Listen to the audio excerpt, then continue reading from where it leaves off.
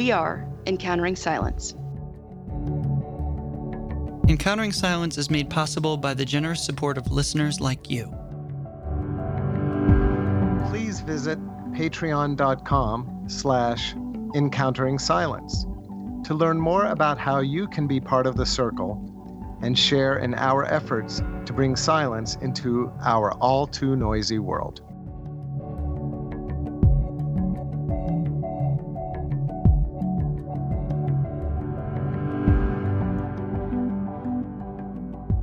Dr. Leah Gunning Francis is the Vice President for Academic Affairs and Dean of the Faculty at Christian Theological Seminary in Indianapolis, Indiana. During the Ferguson Uprising in 2014, Dr. Gunning Francis was serving as the Associate Dean for Contextual Education and Assistant Professor of Christian Education at Eden Theological Seminary in St. Louis, Missouri. As a result, she wrote the book Ferguson and Faith, Sparking Leadership and Awakening Community. In the book, she interviewed more than 24 clergy and young activists who were actively involved in the movement for racial justice in Ferguson and beyond.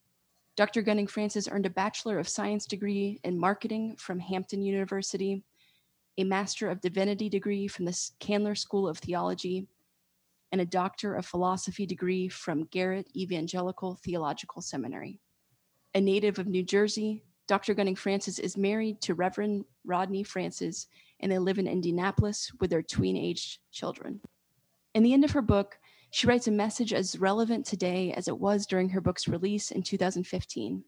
And she writes, "The fight for racial justice emerges out of the fight for human dignity. If there is any group of people who should be compelled to join this fight, it is the people who call themselves children of God. Staying awake to the injustices that have been revealed through the Ferguson-related events is a critical task for communities of faith. Our connectedness to our brothers and sisters is rooted in our connectedness to God, for we are all God's children." And in the words of civil rights freedom fighter Ella Baker, "Until the killing of Black men, Black mothers' sons becomes as important to the rest of the country as the killing of a white mother's son, we who believe in freedom cannot rest until this happens." Dr. Gunning Francis, thank you for your work and welcome to the podcast. Thank you so much for having me today. So one thing we love to begin with is just maybe a memory of silence, an early memory, or even a recent memory. And I wonder if you might be willing to share just a memory of silence when you recognized the significance or power of silence in your life. Sure, I'm happy to. My mind immediately goes back to my childhood, around 6 or 7 years old, when we used to spend quite a bit of time by the Jersey Shore. I'm from New Jersey, and we lived about an hour and a half away from the shore and would go down the shore, as New Jerseyans say.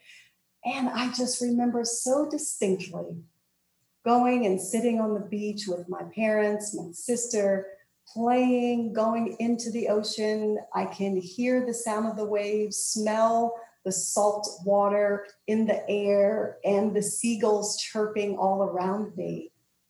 And sitting in that space, even as a young child, just absorbing all of it. While, yes, there were times of playing, but also times of silence and just being in complete awe of being able to take all of that into myself and seeing myself as a part of what was happening all around me was such a profound time for me. That's beautiful. And along with that, has that silence been a part of, I guess, just your life's discernment process or your spiritual journey or experience? It really has been. And my love for expansive bodies of water, I think, comes out of that. Living now in Indiana, while there are many good things about living here, we're kind of landlocked in so many ways. And I feel myself constantly yearning for encountering silence in that type of a space. But since I can't do that regularly, I do find other ways and still valuing that time to settle down, quiet down, to listen, to feel, to hear. Oftentimes we talk about entering the silence moments as centering oneself, which is, kind of bringing us back to our center.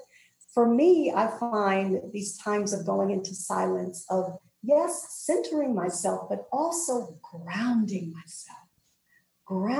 myself in what I'm feeling, what I'm hearing, what I'm sensing, grounding myself in the moment of what's happening right now and what's happening around me. So absolutely, I have found that to be essential for me as I remember to try to, while seeking to engage the world in so many ways, whether the engagement is through work, whether it's with my family and friends, but also remembering how essential it is to find moments, even if they are just moments, of quiet, of solitude, of grounding myself, reconnecting with myself so that I can be able to think more clearly, listen more clearly, and engage faithfully. That is so lovely. And it sparks me to ask, and I'm trying to figure out how I want to articulate this. But your answer is so rich and evocative of place. You keep talking about grounding, of finding that center. It's so embodied and so tangible. And why I love that is because a lot of people, when they hear the word silence, it seems like an abstraction or something. Mm-hmm. And what you've just described is it's the opposite of that. It is so tangible. It is so embodied. It's so present. And it's that same embodiment that I found in your book.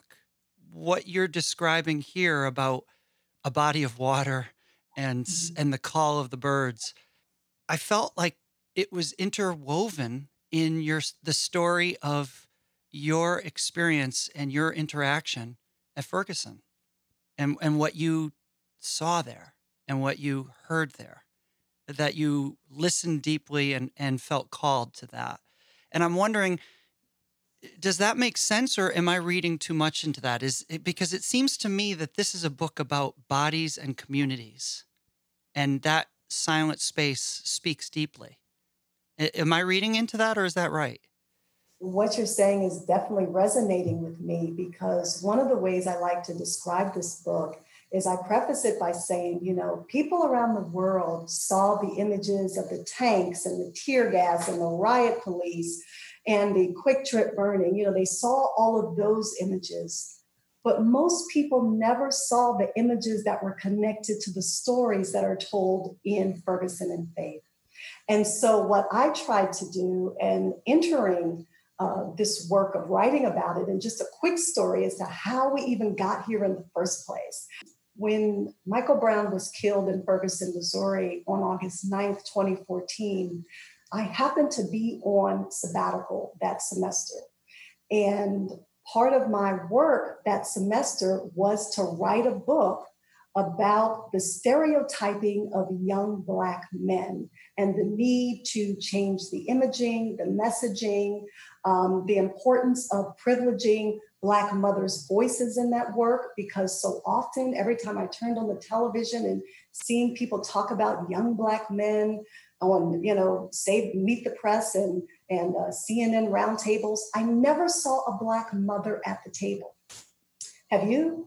Like, I only would see a Black mother at the table when, God forbid, her child had been harmed or worse, killed, but never as a thought leader, never as someone with agency, et cetera. And so, that all that narrative needed to change. So I was on sabbatical to write a book about that. And then Michael Brown was killed. And I, like many, found myself engaged in a lot of the protests. My husband was pastoring a church in St. Louis, so we were both deeply connected with the faith community in St. Louis. And so we're both, engaging in lots of different kinds of ways. And this is happening over months.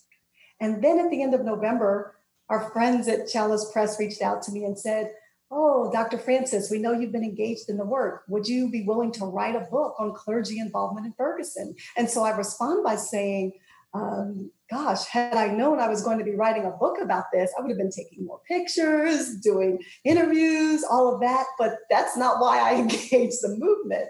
So, here we are. Obviously, I said yes and sought out then to collect interviews and to kind of begin the retelling of the stories that have happened and the collection of pictures. And as you all can relate to, I'm sure, once you hear one story that wants you to know more from another person about something else, you pick up on a thread that goes someplace else. And what I found was people who I had seen doing these very things of embodiment, as you've named, as bringing their full selves into this mind, body, and spirit, and being able to have the privilege of sharing these stories, these images with the world have been very transformative in lots of different spaces. I've been very privileged to do a lot of interviews, lectures, workshops, sermons over the past 6 years on this. And inevitably, somebody says to me, I had no idea.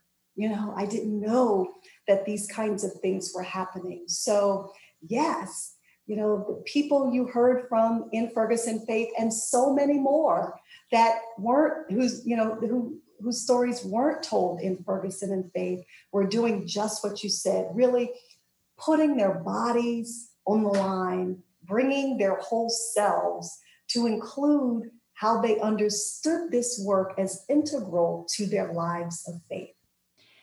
I don't have a question, but I just want to comment on the fact of just the beautiful imagery in this, right? You keep talking about groundedness as that place of silence and this also place of connection. And I think about that rootedness and groundedness that shows us our innate connectivity to each other. And I think that's so revealed in your book in the way that you reveal the power of shared power and not a singular leader. The way that you interviewed multiple people and just pointed to the movement of the collective, the power of an embodied collective when they step forward together out of that deep rootedness, out of that connectivity. It's just so, so powerful. But again, no question. I appreciate that because when you take a look at the collective, just the one that's described in Ferguson and Faith, you see people that are young, that are not so young, that are Black, that are white, that are gay, that are straight. You see the kind of collective that we know to be true about who engages in movements for racial justice, that it is a broad spectrum of people. You see people of various faith traditions, of various denominations within the Christian faith, and that is essential to telling the truth about how people are entering this space and who is entering this space with their full selves. And so oftentimes people would say, oh, there's no leader in this movement. Who's in charge? Where's Dr. King? Somebody needs to go wake him up. What's going on here? Nobody said, and it's like, wait a minute, hold on. You're not seeing nor hearing in a way that will allow you to see and hear what's really happening. No, there is no one single leader. And oh, by the way, history will correct our thinking about that in that even with Dr. King, he was not the sole single leader of the civil rights movement of the 1950s and 60s, right? There were many people that provided significant leadership that laid the groundwork for where we are today. So I would always laugh. So often we would see some of the younger activists, because I had to put away my young cool card some years ago, and they would say, they'd have shirts going, this ain't your daddy's civil rights movement. This ain't your mama's civil rights movement. And I'd kind of like hold up that little finger and go, well, actually it is in many ways, because as in the civil rights movement, who was out in the forefront? Young people. The SNCC, the Student Nonviolent Coordinating Committee, like we would not be here right now talking about this if it were not for SNCC. I'm convinced of that. This conversation on Encountering Silence will continue after a 30-second break of silence. Take a moment and breathe with us.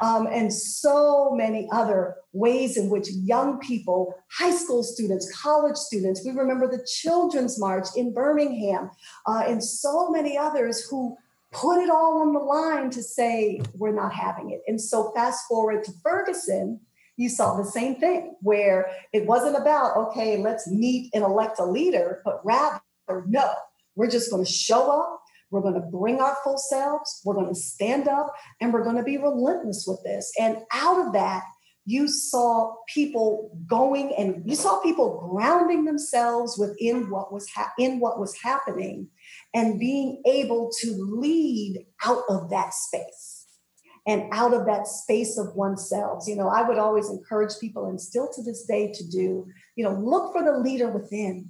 Stop looking out and around for this mythical figure to come and save the day. The Calvary is not coming.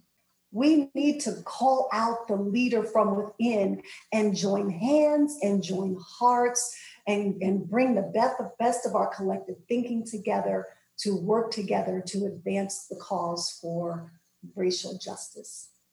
And Dr. Gunning Francis, do you think that is what makes a public mystic, and what makes public mystics today not only the willingness to step out and step forth, but also that groundedness and that connectivity, whether it be to our ancestors, to each other, to common humanity, that groundedness that allows people to step out and be public mystics? I think that's very true.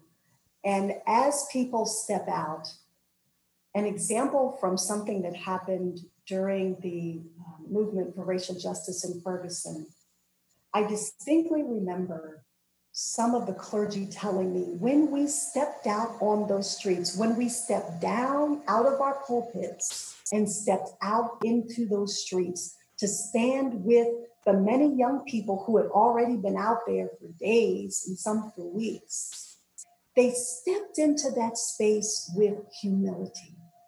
They stepped into that space recognizing, acknowledging, we've not been here for you, and that we being the church, that we being communities of faith, that we have not stood up and spoke up for the things that matter for you, for your personhood, for who you are. And so as part of that sort of public mysticism, if you will, and people living into that and finding the leader within, entering that space with a tremendous amount of humility, recognizing the brokenness that exists, to which we are either a part of by virtue of, being leaders within the church, or maybe have done some harm ourselves to people. But whatever that is, it's an opportunity to start anew. And so to see people step out and step into those spaces in that way.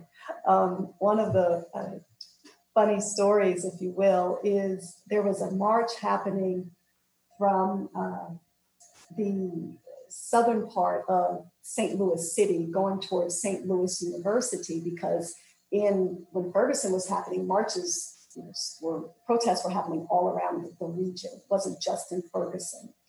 And there was a church in South St. Louis where the pastor opened the doors wide. Reverend Jackie Foster opened the doors wide. The people of the church, where protesters could come in. They could come in for food and water, for rest. They opened their sanctuary if people wanted times of silence, meditation, and prayer. So when I say open the doors wide, they were wide. Well, anyway, one day, Reverend Foster, who is a middle-aged woman, and her husband, and they're both white, and they were marching along in the protests, and there was an elderly African-American male pastor who was also marching along with them. They're all marching. And anybody who's been part of a protest knows that sometimes the language in the protest isn't always clean, if you will. Sometimes it gets a little spicy. And and they're marching, and some of the activists were saying things that had some curse words in the chants. And so all of a sudden you heard the elderly African-American pastors saying, language, language.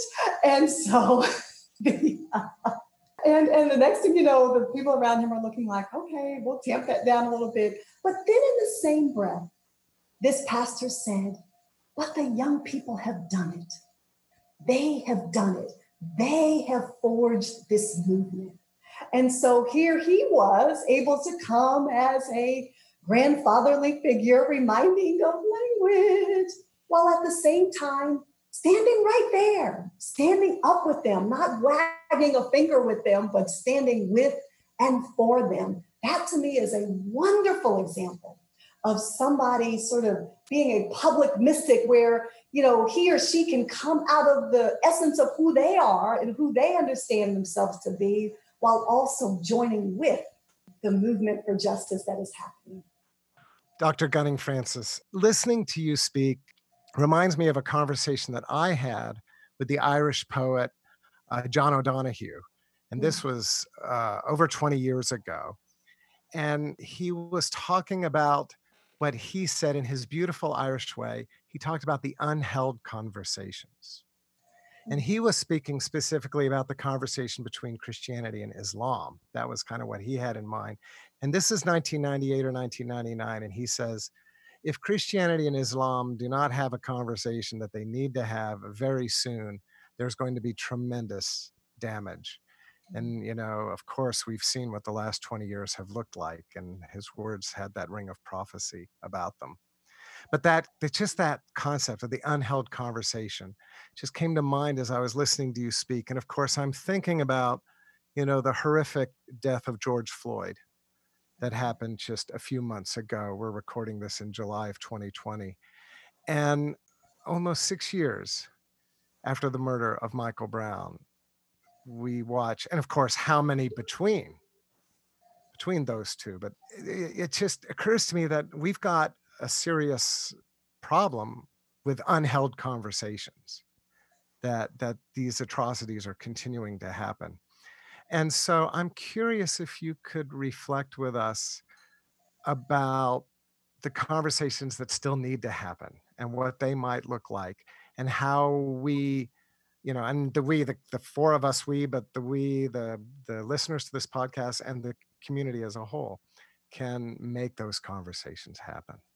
You know, as we look at the atrocities that we have seen just with the killing of George Floyd, coming at the same time of learning about the killing of Breonna Taylor in Louisville, Kentucky, when she was at home and under a no-knock warrant for whom she was not the suspect nor anyone in her home. She was ambushed and killed. For a young man, Black man, Ahmaud Arbery, who was jogging, minding his business.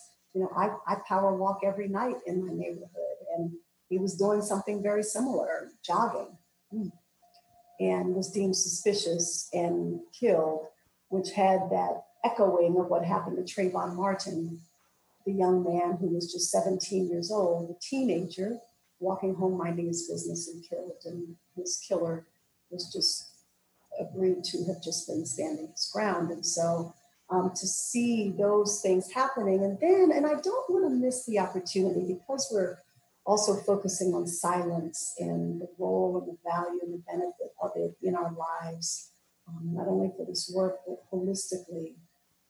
Mr. Cooper, who was in Central Park in New York City during the same time in May, who was bird watching.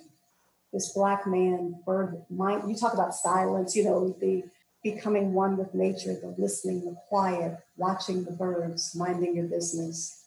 And the young lady was there with her dog unleashed, which was against the park policy. And he asked her to leash the dog. And she retorted by, I'm calling the police, and proceeds to call the police and become hysterical and say this Black man is there threatening her. And none of that is true. And so you had all these things that happen within weeks of each other. And when watching Mr. Floyd lie on that Minneapolis pavement with the officer's knee in his neck, and he's begging for his life, basically. And the officer just so casually continues to kill him. That was more than many people could take. It was a breaking point like we've not seen in this era. When we connect all of that to the concept of unheld conversations, what that points to for me is the fact that we need white people having conversations with white people about white supremacy. Black people, other people of color have been screaming about these type of injustices for decades, but they have continued to fall on deaf ears. You know, for example, with Ferguson, we just knew that the worldwide attention that Ferguson garnered that would force police stations and police districts around the country to say, you know what, we need to review our policies. We need to make sure that we are de-escalating situations and not abusing any type of use of force on an unarmed person. But did that happen? No. What did happen? We saw after the killing of Michael Brown, more than 100 Black people, Black women, Black men, Black children, killed by police officers, unarmed Black people.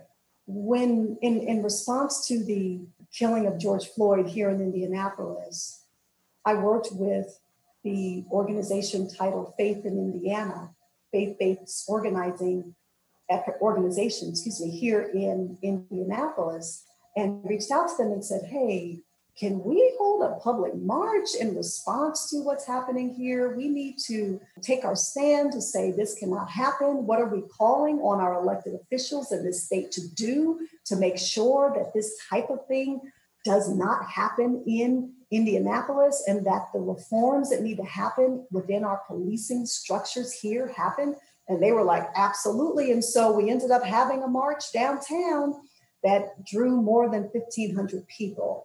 And when we marched from the state capitol to the city county building, we did a die-in. And what that is where people lie on the ground and in silence, in an attempt to really take into themselves the gravity of what it is that we're doing. Yes, the chanting, the marching, the speaking is all good and important. But that moment of lying on the ground in silence, all of these people, over 1,000 people on the grounds, in the streets, wherever they could get a little bit of space to lie down. And we asked them to lie there for 8 minutes and 46 seconds, which was the time that George Floyd laid on the ground pleading for his life. And in that 8 minutes and 46 seconds, another person and I took turns reading the names of Black men and women and children that have been killed by police since Michael Brown was killed. The unheard conversation, the unheld conversations are by our white brothers and sisters. That's where the conversations need to be held. And for guidance as to what they need to be talking about, go listen to all the tapes, the podcasts, the videos that people have recorded, the newscasts over the years of Black people screaming, pleading for an end to racial terror, in particular at the hands of those who are sworn to serve and protect us. This concludes part 1 of a 2-part episode. Stick with us next week when we hear part 2.